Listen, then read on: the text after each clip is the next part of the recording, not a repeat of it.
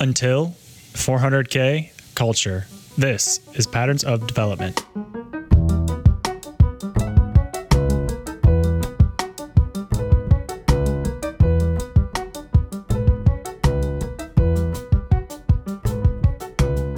Hey everyone, I'm Kyle Gulau, and on this show, Patterns of Development, we take less than 10 minutes each week to deconstruct what's going on in real estate, architecture, and urban planning.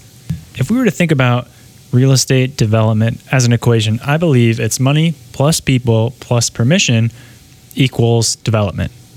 Money, people, permission, those are the ingredients. The people who make those ingredients, the farmers of those ingredients, are banks, developers, and cities. So banks equal the money, developers equal the people, cities and municipalities equal permission.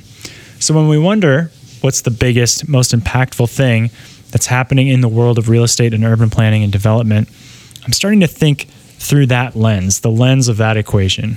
So we think the biggest thing that's happening, what's changing those factors? And this week, it's the money part of the equation, seeing the biggest change. In congressional hearings this week, Federal Reserve Chairman Jerome Powell said, "We're looking for compelling evidence that inflation is coming down, and we don't have that."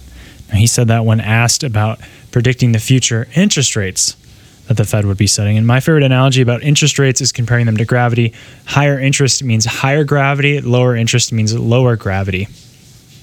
As interest rates rise, that gravity rises and increases. And why would we want to increase gravity? To decrease economic activity. Heavier gravity, less things happen. It's harder to move around. Capital doesn't move around as fast. That money doesn't move around as fast. It stays grounded.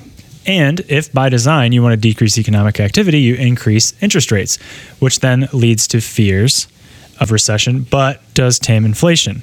So what does this have to do with real estate? Well, higher interest rates equal a higher cost of business for developers. Money becomes more expensive, right, on that three-part equation.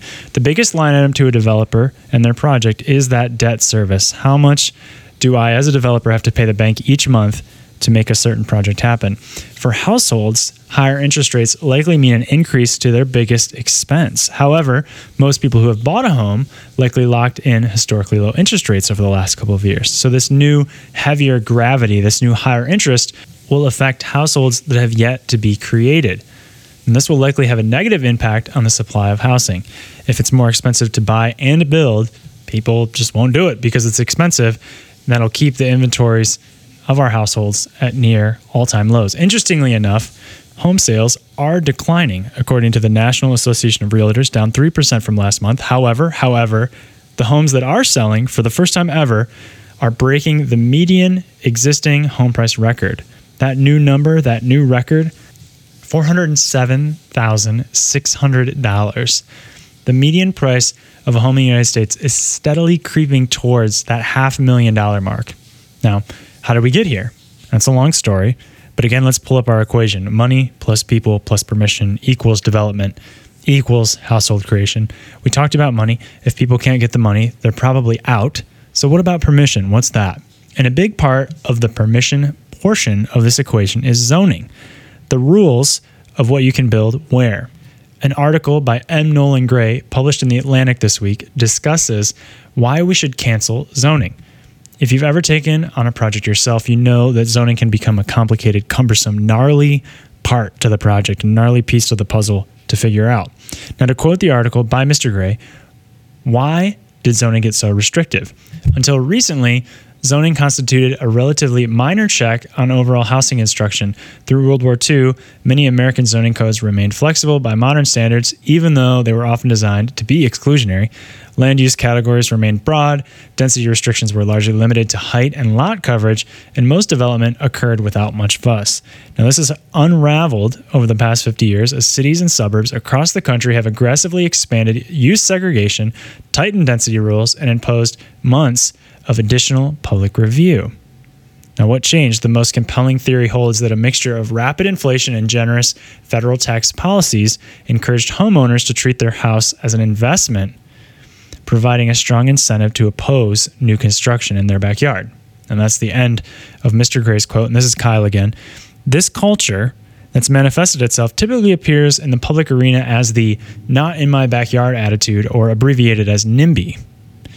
And this takes us to our patterns of the week. Number one, The development equation, money plus people plus permission equals development. If any variable is 0, that project won't happen. And if any number has an increasingly high minimum value, it also likely won't happen. The median household costs in the United States continue to rise. This is pattern number 2, illustrating the supply side issues that our communities continue to have. And number 3, restrictive zoning has had historically outsized impact on shaping our built space, impacting neighborhood affordability, segregating communities, and contributing to sprawl. That's all for this week. Talk to you soon. Thank you for listening to Patterns of Development with me, Kyle Gulau. I hope you enjoyed considering real estate, urban planning, and architecture in this quick 10 minutes. If you like what you heard, please share with a friend or leave a rating and review. That helps signal to others that this is worth their time. A special thank you to Rafi Bushman. His song Look Up is the theme for this show. He's an incredible musician and everyone loves his music. You can check him out wherever you stream yours. That's all for this episode, and I will talk to you next week.